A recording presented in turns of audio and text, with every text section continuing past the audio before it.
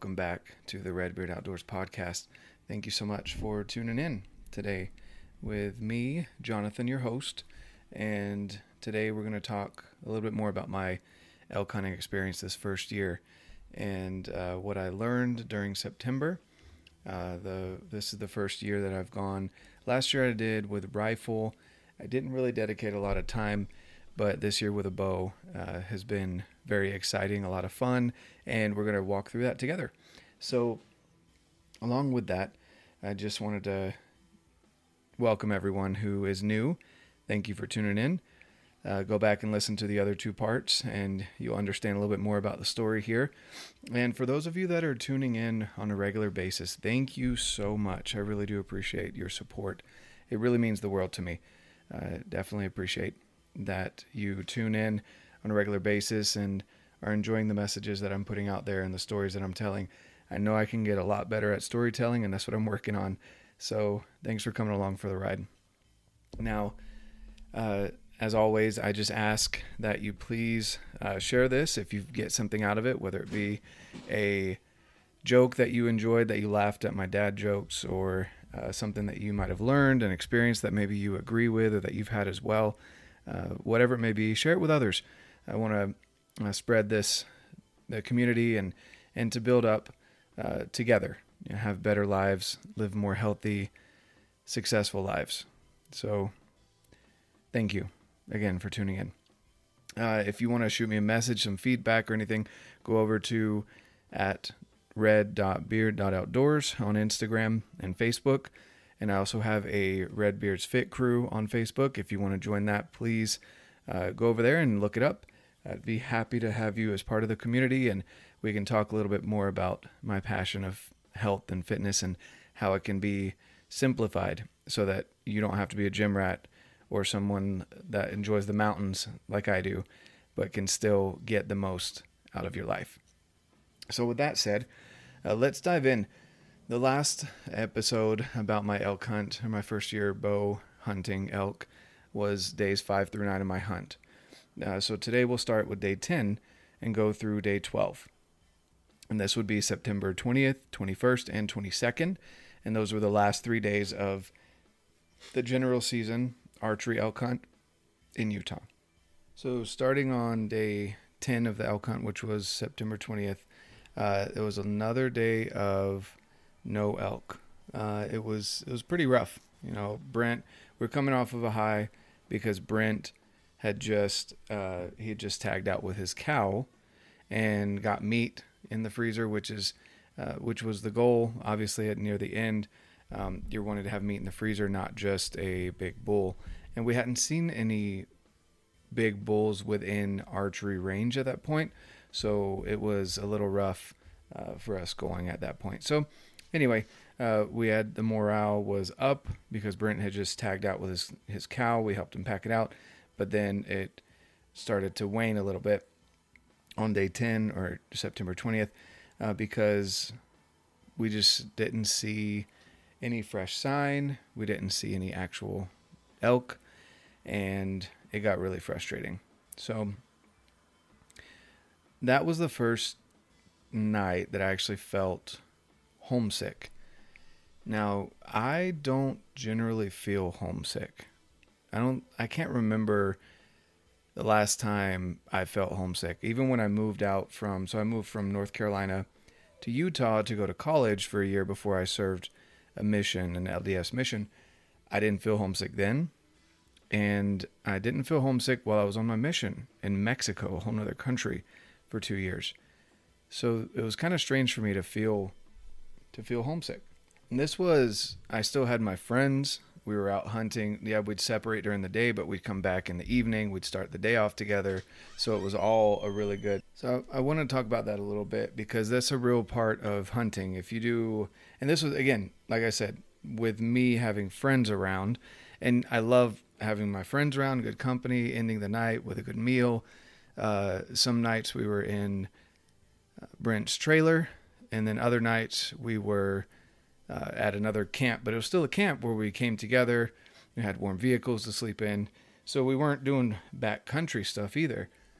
We didn't have any signal really, and so it was with the Garmin that I was communicating with my wife. So it'd been text messages, um, but it was still, it hit hard.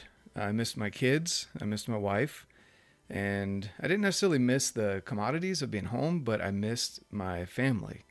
And like I said, I love my parents, I love my siblings. I didn't feel that way even for the 2 whole years that I was gone to a different country, serving an LDS mission. So it kind of surprised me.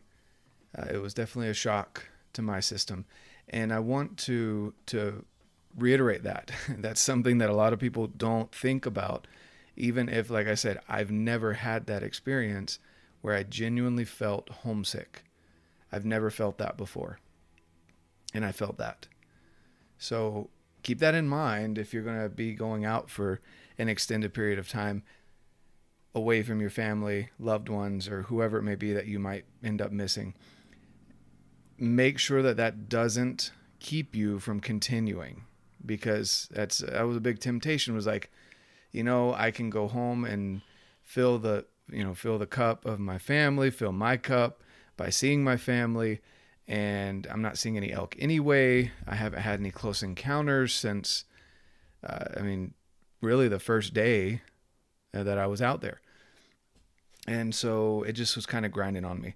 Luckily, I was able to find a little bit of signal, and I was able to call my wife and talk to her for 5 minutes or so, not too long, because the signal was weird. It was like going in and out. But I was able to speak with her a little bit, and she encouraged me, again, having an amazing, supportive, loving wife and kids that understood how passionate I am about this. She told me to stay out. She said, no, you've got just a couple more days. You're going to do it. And she had that confidence in me. So for me, that was a big deal, especially because the next day, Brent, Kyle, and Kenny were all leaving. And there were so many factors going into it. And anyone that's been out there hunting for an extended period of time will understand what I'm talking about.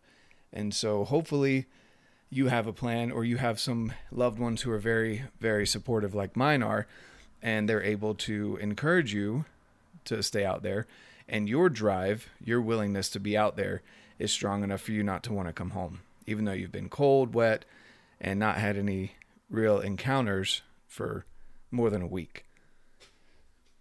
Anyway, I've kind of went off on a tangent there, but at the same time, I feel like not many people talk about that. Not many people discuss that side of hunting. So I just want to make that very abundantly clear that it's definitely a factor, and you need to be prepared for it mentally. So after that, I went to bed, and we had made plans for the next morning, and I was pretty excited about those plans and to see what the idea or this new area was going to be that we went to. So the morning was pretty silent. We split up again into our different areas, and I went to a spot where basically I sat down, and the wind wasn't bad, but it was kind of the new growth, and so there were spots where you could see well, and there were other spots where you couldn't see so well, and so I just decided to sit, and hopefully something would come out, because I saw a bunch of sign, deer sign, elk sign. It wasn't necessarily fresh, but I know they had been in there at least within the last couple weeks. And so I hung out there for a little bit. And as I was getting ready to leave, I saw some brown coming through the trees, and I got really excited. Now remember, I'd been sitting in this spot for probably, 40 minutes. It always feels so much longer than that. Luckily, there weren't any squirrels around, so I didn't have to deal with that mess. But I was pretty anxious I wanted to move. And that's a lot of the time how I feel when I'm out there, is I want to move. If I'm not seeing anything, I want to go and go and go. When in reality, another good strategy is to find a spot that seems to be a high traffic area and sit and just wait. And that's how, again, Brent got his cow. They had sat down to have snacks, and it was like 10, 15 minutes of them sitting there, and the cow came out. So I got pretty excited seeing this brown fur through the trees. And at that point of the year, I didn't think that deer would still be brown in color. And so I was thinking if it was brown, it's got to be an elk.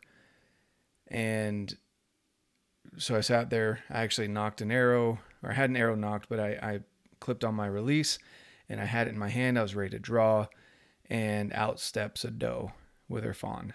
And so I just sat there and I continued to be quiet because I thought it would be a cool experience. And they were within 10 yards of me, and they just circled around me. And it was cool. What was cool for me is that I've always got this question, and I'm sure if you've been out hunting at all, or even if you've been out just looking for animals, you understand the whole question of how in the world do they get around without making a sound, especially over this deadfall, which I had to climb over, and I was crunching and snapping twigs and making all this noise, and they move so silently, whether it be deer or elk. The animals seem to move so quiet, even though they're most of the time bigger than a human being. And so it was cool to just watch, and I just sat there super still. And the mama she'd go out in front, she'd hop over a couple of the logs, and then she'd stop and she'd look around. And then the fawn was obviously a lot more clumsy and seemed a lot more like the way I go over deadfall, and was tripping and kind of crackling some sticks and leaves. But it was really cool. It was about I'd say maybe a 5-minute experience of where they were moving super slow, super cautious, and I was within 10 to 15 yards of these deer. And there were no other deer with them. There was just a mom and a doe and her fawn.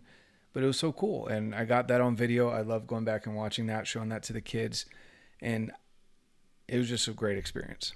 So they ended up trotting off, or not trotting off, but walking off. And once they got out of sight, I decided to move spots because obviously there were no elk coming, just possibly some more deer. Decided to move to a completely different area. That was my plan C for the day. And somewhere that I just picked out on a map that looked like a good spot according to all the little checklist points that I make for finding areas for elk during this time of year. And I was excited when I got there, and there were no other trucks, no other razors. And that can always mean one of two things. Either you found a spot that no one wants to hike into, or no one likes, or they've already come here and they realize there's no animals and they've left. I was hoping for the first. So I get out, I hike about 1.5 miles in, and once I get in about 1.5 miles, it gets to a point where you can't even get a four-wheeler, and it's just a walking trail. And so I start walking in, I get to this little creek area, and I'd seen some elk sign. Again, didn't look too fresh, but it was definitely elk, not deer. And I was like, oh, I'm just going to let out a locator bugle, which is just a typical bugle. Nothing crazy, nothing raspy, nothing aggressive about it. Just kind of a, hey, I'm here, where are you at? Kind of communication. At least I imagine that's what's being said. Obviously, I don't speak elk. But I let that out and didn't hear anything for a second, so I just started walking. And then I hear this bull bugle. Now, I had heard some cow calls and some wimpy bugles up to this point. Most of them were silent, though, at this point. And so I didn't really have an awesome in-person, not YouTube experience as to what an elk sounds like in person. And this sound, this bugle, shook me. Like I felt like my chest was vibrating with how deep this bugle was. I could tell he was off in the distance a little bit on this other hillside that I was just about to get onto. But it was just deep, raspy, and there were chuckles. And I was super excited because, as I mentioned in previous podcasts about my elk hunt, we had run into some hunters that were bugling, and that was cool. But you can just tell when you hear the real thing versus a hunter, you just know it. You just feel it. And this was awesome. I was so excited. So I decided to let out another bugle to answer him. And I made it a little bit more aggressive because he was pretty aggressive right off the bat. And when I say aggressive, as in like deep, raspy, with a few chuckles thrown in there. So I kind of mimicked him, but I made the fatal mistake of not moving. Now, if you're by yourself, there's different setups, and obviously I'm not as experienced as a lot of these people that have been hunting elk for years and years. But the one key thing that you can do when you're calling by yourself, when you're the caller and the shooter, is to, when you call, you need to move, because elk somehow, just like all the other animals and all their senses that are heightened out there in the wilderness, they can pinpoint, basically drop a pin where you bugled. And that's something that they do, I'm assuming, so that they know their territory, they know who's around, they can recognize where that last sound came from. So I thought I had some pretty good cover. I had a couple good shooting lanes from where I thought he would be coming from. And I let out a bugle, but I didn't move. And looking back on it, of course, I kind of beat myself up over that. But I sat there and there was nothing after that. No sound. So I'm looking. And within 5 minutes of me bugling, I was just, again, looking through the trees, had my binoculars up so I can kind of see a little bit further into the trees. And I just see this massive, well, for me, massive. From what I could see, he was a 5-point. So not the biggest bull, but definitely bigger than the spike that I encountered that first day out. And he was through the trees and in this shooting lane that had branches going horizontal. And after that first experience, I didn't want to fling another arrow with things blocking where I wanted to hit the elk. So I just watched him. And man, it was just awesome. I can't even put into words. I have this respect for elk. They're just majestic creatures. They're so elegant in the way that they dance over, like I said, the leaves and the deadfall and everything else, and navigate their way through the woods. But those bulls, especially when they get to that more mature age, there's just something about them. They have that mane of dark brown before it goes into the light brown, and they have that just those antlers that are just swords on their heads that just, I can't even describe it. I can't even put it into words. But not a sound, not a peep. And he stood there, and I want to say he was about 30, 35 yards, so well within my range of comfortability, but he was blocked with the trees, and they're so smart. He knew exactly where to come. And so he was up, just slightly up in elevation. If you're looking at a topographical map, he was just maybe one level up from me, and just 30 to 35 yards away through the trees. And so I just watched him. And I watched him. And he didn't run away, but he did put his nose up in the air, which obviously if they can't see anything, they want to smell, they want to use all their other senses. I was being extremely dead quiet, but he stuck his nose up in the air, and he must have caught a whiff of me, which probably wouldn't have been too hard to do because I hadn't showered in a few days at that point. But he caught something in the wind that he didn't like, and he just turned around with his head up in the air and just walked off.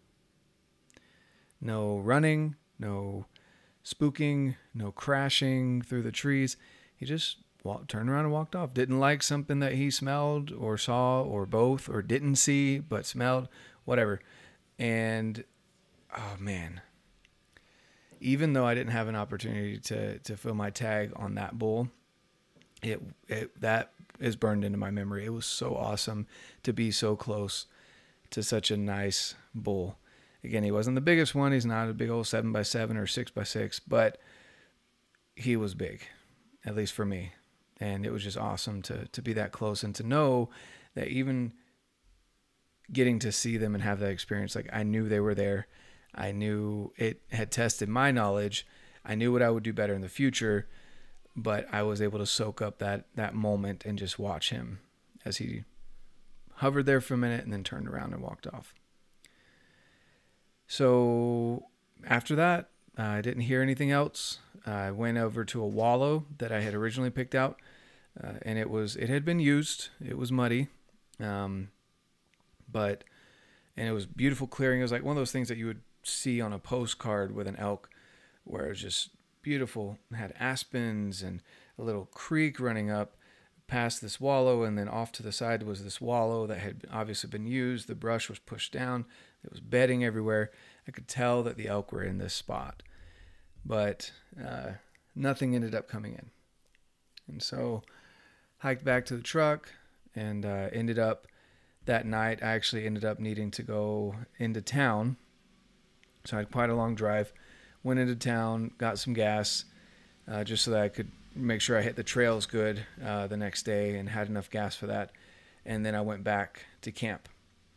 And that night I ended up back at camp with Clint and Lyle so that we could do the morning hunt the next day, which would be the last day of the elk hunt that year, or this year, sorry.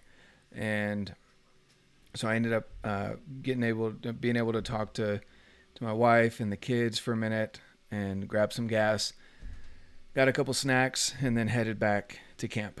And I don't remember what time that was, but it was pretty late, so I got into camp and I just crashed in the truck and went to sleep.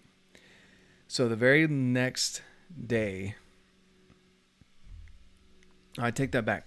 I didn't crash in the truck that night. I got to the camp pretty late, and Clint and Lyle had told me what time to get up, and we talked for a little bit about this plan, and they had come across this area that they were getting in a bugle fest with multiple bulls, and I was just so excited. And I was like, "Are you sure it wasn't hunters?" And they were like, "Oh no, these were bulls. We saw them. They were all in this area.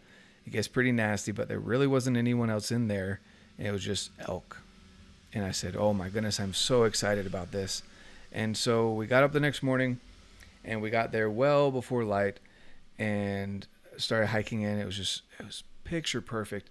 The moon was up, so it was so bright we didn't even need headlamps, and the frost on the grass just reflected the moonlight, and it was just gorgeous. I don't even know, like, the sun wasn't even up yet, and it was just a gorgeous, perfect, crisp morning. And we start walking in, and we get about halfway to where we wanted to go, and we heard these bugles. And it was, I want to say there were 5 bulls in there. And I was just awestruck. And at that moment, I realized how exciting it was to get in and hear, without us even initiating anything, just hearing the bugles got my blood pumping and super excited. And it was in this little kind of a bowl, and you could tell there was one that was a bull that was lower down, raspy, deep, sounded just like the head honcho. And above him was one that had this kind of whistly. Like, if I heard it by itself, I probably would have thought it was a hunter. It's kind of a wimpy bugle. And then there was one that just had the typical normal bugle that you'd probably find on YouTube. And then there was one that only chuckled, no bugles with it, but he would do his chuckles. And it was awesome. There's not even words to describe that either. Like, you'd have to be there to understand how exciting that was. So we slowly crept our way in, and then we divided up into those 3. We kind of split the areas up. I was going up one ridge to the left. Clint and Lyle went to the right, and then they were going to split off. And Lyle is, I can't even describe how amazing of a caller he was. And so I didn't even plan on using my call at all. I mean, obviously the elk were talking by themselves. And so we get up in there, and we're just listening to them. And I want to say I got within probably 300 yards, 200, actually more, probably like 200, looking at the terrain and thinking about it, of the one raspy bull. And he just kept firing off. And I loved it. I got it on video. I get to listen to it over and over again, share it with my kids, which is an awesome experience as well. I never got to see him, though. And it seemed like I was getting pretty close, but I was also trying to make sure my wind was good and not make too much noise and not let myself be seen. And like I said, the grass was a little crunchy, so just trying to take it all a little slow and and make sure that I got in there and was able to get to him. I was getting really excited. I was pretty sure that was going to be the moment that I got to punch my tag. Well, here roll up some trucks and these hunters hop out, and they get to where we had that morning heard, like earlier in the morning, had heard them initially start bugling, and the hunters got to about that point where we had heard the bulls bugling, and I'm sure that they heard them just as well as we did, and they start doing these horrible cow calls. Like, it just sounded like it was like meow meow meow meow meow meow meow, and they just wouldn't shut up, and it just blew me away that they thought that was going to do something, that was going to call the bulls in when we were being silent and they were going off all by themselves. So they were doing these annoying cow calls, and I noticed that the bugle started getting higher and higher and higher up the mountain. So they were moving up. And I don't know if it was their cows didn't like the sound of the mews that were coming from these other hunters. If they saw something they didn't like, they smelled us, something happened, but they started moving up and up and up. And then they got silent. And that was about, I want to say it was about, 9:30 when they went silent. And so I sat there for a little bit, I want to say it was about an hour. And then we got on the radios and just said, hey, we're going to back out. We don't want to push them too high up because it gets pretty nasty, and not just steep, but steep and deadfall and rocks, just everything nasty combined. And so we decided to back out, and we went and packed up camp because we'd be leaving that evening after the hunt.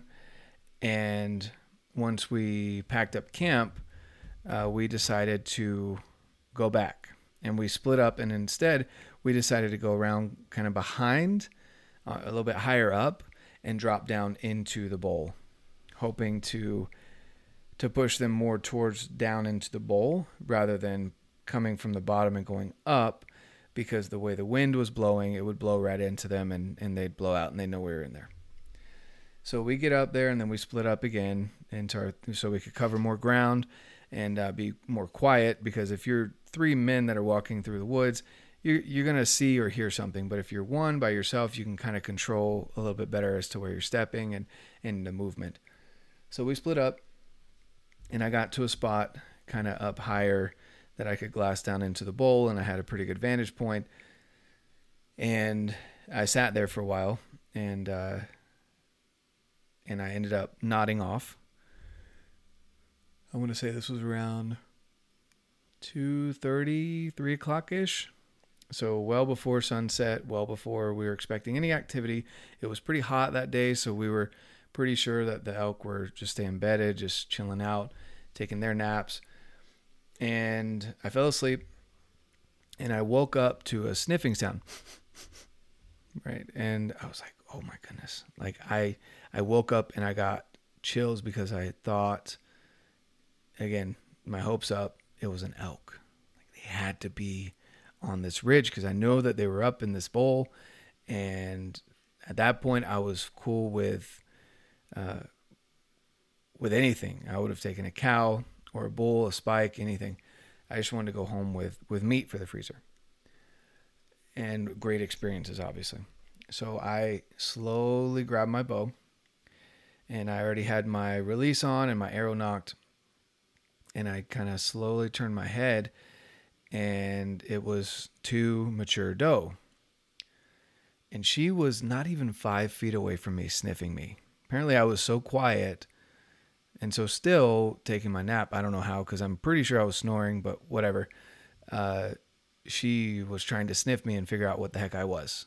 Probably because I smelled so bad. But anyway, I turn and she's right there. And her buddy's just off to the side over there. And so that was cool. Again, another cool experience. I just turned on my camera and was recording it because I guess I was moving slow enough that it didn't spook her, but they were a little wary about what I was. And so I just watched them a little bit, and I even started saying, because it was more than 5 minutes that they were just hanging out around me. And I was just saying, hey, tell your elk buddies to come up here, bring them over here. I was actually starting to chat with them. It was pretty funny. And then they finally walked off and went their own way.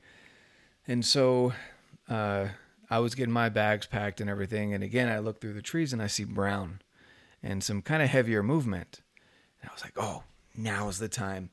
And I bring my bow up, about to draw, and these hunters walk out.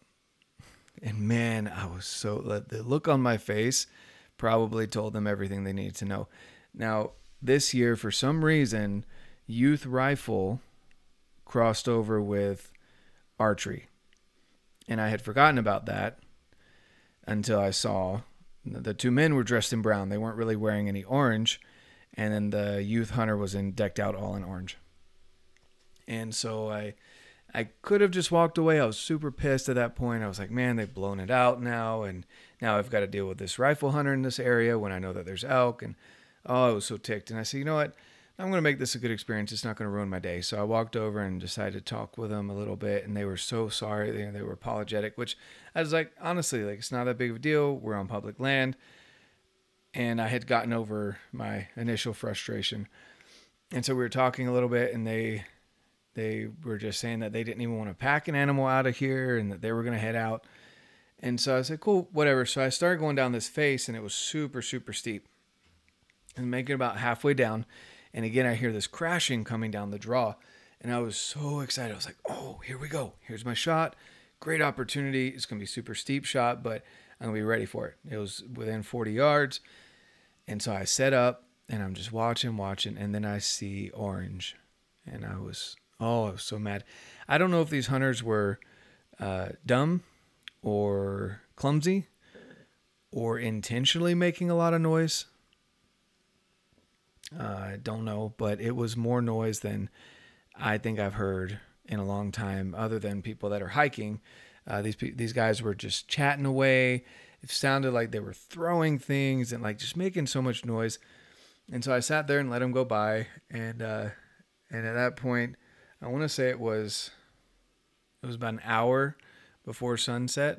No, it was 30 minutes before sunset, an hour before last shooter's light. And I just sat there and I was so ticked. And I just remember sitting there and then I finally said a prayer. And I just offered my prayer up, and I got this feeling that I needed to sit in the spot that I was in until shooter's light. So shooter's light is around 30 minutes after sunset, official sunset. There's apps you can check and everything. But I got that distinct feeling, and I told myself, no, you're just getting yourself, your hopes up. You're getting your hopes up. I said, no, I'm going to sit here until official sunset. And if I don't hear or see anything, I'm going to go ahead and head down, because it gets pretty steep and nasty, and I didn't want to deal with that at night. And so I talked myself out of that feeling. Well, I started hearing these cow calls up the draw, up higher up on the mountain, where I knew the elk had gone earlier that day. And I just, again, talked myself out of it, saying, I bet that's hunters. There's no way that's an elk. Those are probably hunters. Don't get your hopes up. And then sunset hit, and I said, okay, well, I'm going to head down. So I started heading down the draw, cross over the draw, and I'm on the other side, kind of more in the middle of the bowl. And I started walking down, and off to the corner, off to my right, on that hillside that I was just sitting on, I just see this big brown body. And this was not a deer. This was big. And I was like, but I didn't hear anything. Again, this was a super steep hillside with deadfall and broken branches and leaves. And it blew my mind. So there's no way. But it was, of course, an elk. And at that point, that hillside was about 70 yards away. A little past where I would be comfortable shooting. I told myself I wouldn't shoot past 60 yards, which even then is kind of a long shot for a newbie hunter like me. And so I was really comfortable at anything under 60.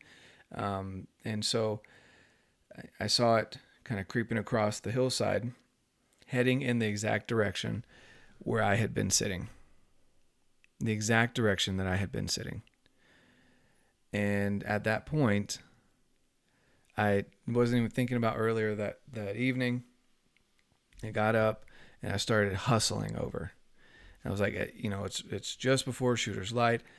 I need to get over there, and this is my last shot. This is my last opportunity for this hunt. And so I got up and ran over there, knocked an arrow, had my release, and got lined up to where this elk was kind of trotting over to, and I was waiting for it to come out of the trees, and it was at 50, I want to say 56 or 54, somewhere around there. It was close to 50 yards, a little over 50 yards. I ranged it, gotten excited, and then it stopped. The elk stopped. I saw its head, I saw his antlers, but his body was completely covered by the one tree that was there. And I knew I'd been making a lot of noise because I decided to just run to get over there because this was kind of a Hail Mary at that point. And it just didn't pan out. He turned around, walked the other way, walked out of my life forever. So that was it. At that point, I just started heading back down towards the truck, and I was just kind of reflecting about that evening mainly, and then eventually about the hunt. At that point, I had been hunting for 12 days, not consecutively. The first couple days, and then I went home and then came back out for 10 more days. But that was such an amazing experience. And then I was, of course, beating myself up because I had gotten that impression, and whether or not you're Christian or believe in God or coincidences or whatever it is, for me, I felt like I didn't listen to that impression of staying where I needed to be. Because if I had stayed in that spot until shooter's light, that elk would have walked out in front of me at maybe 15 yards. So, yeah, and that one's going to haunt me until I punch this tag. So I made it back to the truck. And let me just say, the amazing friend, when you surround yourself with people that are better than you, I came back to my truck and Lyle had already changed my tire. We had noticed that my tire was running a little low when we first pulled up. Obviously, to me, it was more important to get out and hunt rather than change the tire before getting out to hunt. And I knew I was going to have to change the tire in the dark. I got back and Lyle had already changed my tire. That dude is a saint. He's awesome. And I challenge you guys to find friends that are like that will hunt hard and long days. And then when you get back to your truck, either are willing to help you change the tire or have already done it for you like Lyle did. I just thank you so much to that guy. He is an amazing dude, just a straight up stud. And so we reminisced a little bit, chatted a little bit, talked about our cool experiences, and we decided that we were gonna head back. We started heading home. And again, I was just reviewing in my mind. I was upset, obviously, that I didn't punch my tag by the end of the September season. But at the same time, I'd had plenty of good experiences and good memories. And I walked away with a lot more knowledge in the field, knowledge, stuff that you can't learn in a classroom. And I had cut my learning curve down quite significantly just by all the research that I'd done beforehand, all the map reading, learning stuff, learning about elk hunting from Elk Shape Camp, and some of the other things that are provided to help you learn before you get into the field, because some people can only go out on the weekends, and you have to do everything that you can within that weekend. I was blessed to have a supportive wife, family, friends that were all willing to make this all come together, and it was just an absolute blast those 12 days in September. My hunt is not over, and I will be going more in depth into that after it ends, which is technically December 15th is the extended archery. At this point, I am up for anything elk, whether that's a cow, a bull, spike, whatever. I just want to punch my tag. I am bound and determined to punch this tag, and I really want it to happen. I've been 3 for 3 on my tag so far hunting this year, and I want to punch my elk tag, my first year bow hunting elk.